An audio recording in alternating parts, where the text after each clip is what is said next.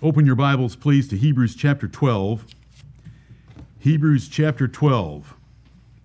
And let us commence our delight and love of the Lord Jesus Christ this morning. Nothing else matters. And as we learned last Lord's Day from Matthew 13, all else should be sold and gotten rid of. Lest it be a distraction, we should be willing to give up everything and all things and anything for the sake of the Lord and His glorious gospel of the New Testament. Right. In Hebrews chapter 12, I would like to take the last warning in the book of Hebrews for you, since I used the first warning last Sunday. Last Sunday from Hebrews 2, 1 through 4, I focused us on the words, how shall we escape if we neglect? How shall we escape if we neglect the gospel of Jesus Christ, which is there called so great salvation, which at the first was spoken by the Lord? When God sends His Son from heaven to preach a divine message to us called the New Testament gospel, how will we escape if we neglect it? And the comparison there was that every offense under the Old Testament received a just recompense of reward. If you disobeyed Moses, you were just killed. Simple. Very easy. If you picked up sticks on the Sabbath day in Numbers 15 and you weren't supposed to, they just stoned you to death. And the New Testament says, if that was true of the old, how much more should it be true of the new? Because that was just Moses on earth with a law given by angels, and this is the Son of God with a message from Almighty God Himself. And here it is again in Hebrews 12. Verse 25, see that ye refuse not him that speaketh. God is going to speak to us today about His Son. See that ye refuse not him that speaketh. For if they escape not who refused him that spake on earth, that's God and Moses at Mount Sinai, much more, look at those words, much more shall not we escape if we turn away from him that speaketh from heaven. And that's God through His Son, Jesus Christ. See that ye refuse not him that speaketh. They didn't escape under the Old Testament, much more shall not we escape. It tells us in verse 26, whose voice then shook the earth. God's voice giving the law of Moses to Moses to give to his children of Israel shook the earth. Moses was terrified. It tells us that up in verse 21. Moses was terrified himself. I exceedingly fear and quake. That shaking was the Old Testament shaking at Mount Sinai. This shaking that is now happening is the shaking away of the Old Testament to leave us the New Testament. So it says in verse 26, yet once more I shake not the earth only, but also heaven. When God gave that whole religion to the Jews in 1500 BC at Mount Sinai, the earth shook around Mount Sinai. But God has given us the New Testament, and the heavens and the earth have been shaken because God has instituted a new form of religion that makes that Old Testament antiquated, beggarly, weak, carnal, and to be discarded. So that's why we don't offer lambs today. We don't have an altar like the Jews had. All of you are priests. There's not some class of priests. And so it's a very different form of religion and worship of God. And so it calls it a shaking in verse 26, which is taken from the book of Haggai, which is then quoted in verse 27. And this word, yet once more, signifieth the removing of those things that are shaken, as of things that are made, that those things which cannot be shaken may remain. In Haggai it says there's one more shaking religiously in the world. And that was written in the Old Testament, and it described Jesus Christ's first coming with John the Baptist and the apostles, for they established a new reformed way of worship called the New Testament. And if the Old Testament shook the earth at Mount Sinai and every disobedience was punished, how much more will we be punished if we don't love this New Testament that is so superior to that old, and this New Testament lasts forever. Right. It remains. It doesn't change. Amen. So it can be said in verse 28, wherefore we receiving a kingdom which cannot be moved. because we have the final form of worship from the New Testament.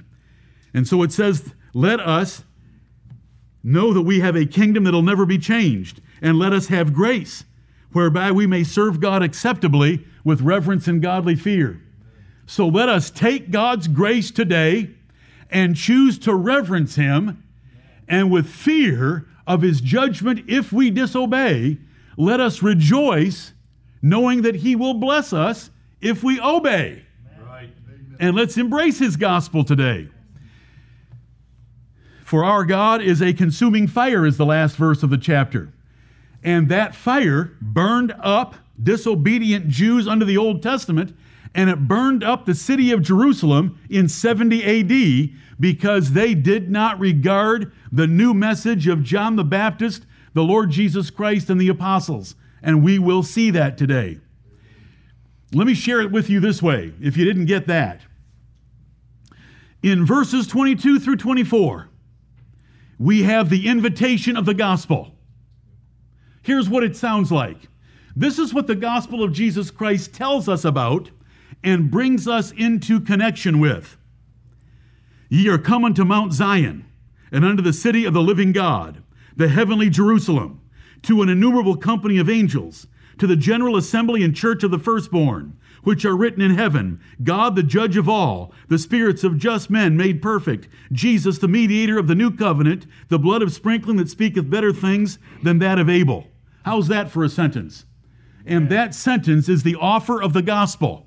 And if you neglect that sentence, which is the kingdom of heaven of Matthew 22, the kingdom of heaven of Matthew 13, if you want to turn your nose up at that, you deserve verse 29, for our God is a consuming fire. That's right. Because the blessed God has shaken the heavens and shaken the earth and changed the form of worship to be those three verses that we get to partake of.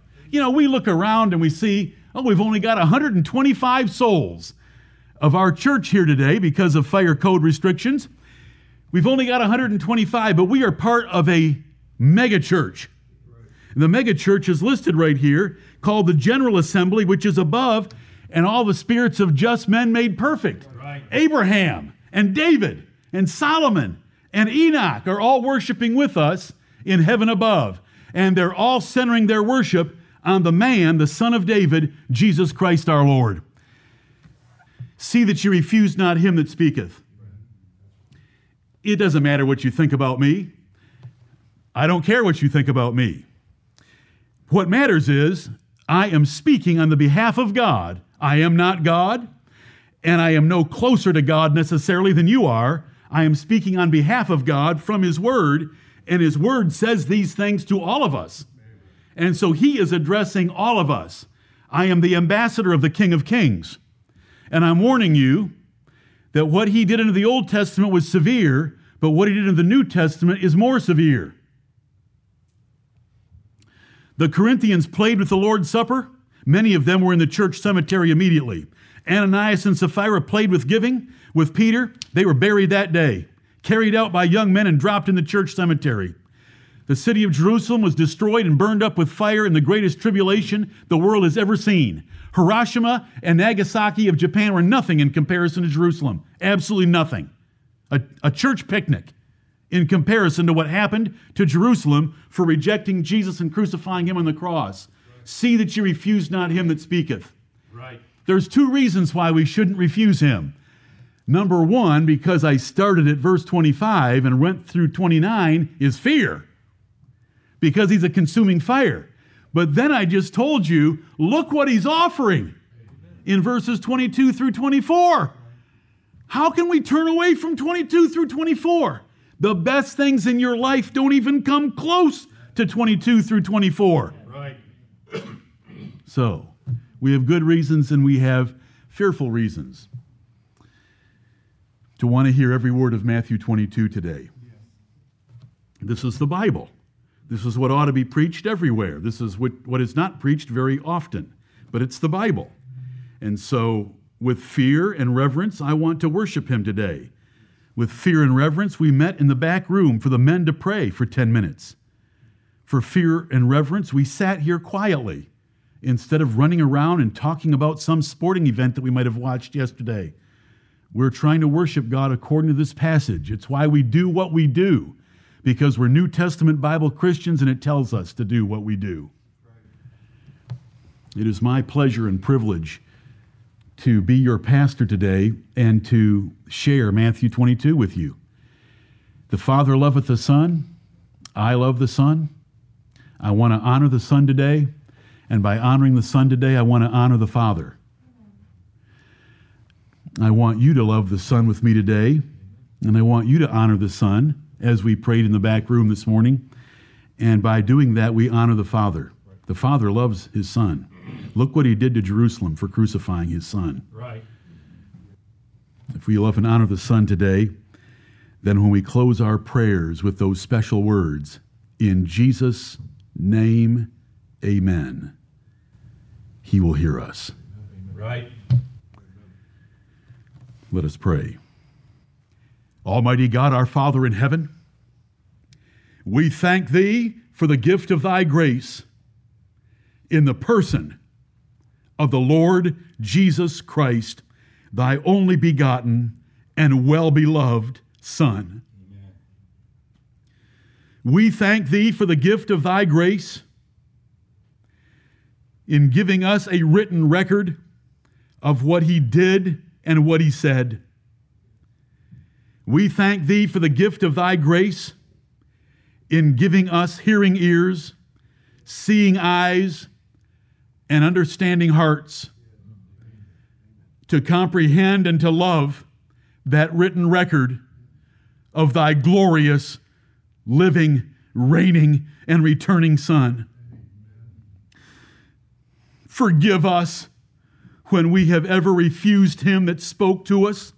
Forgive us when we have neglected so great salvation.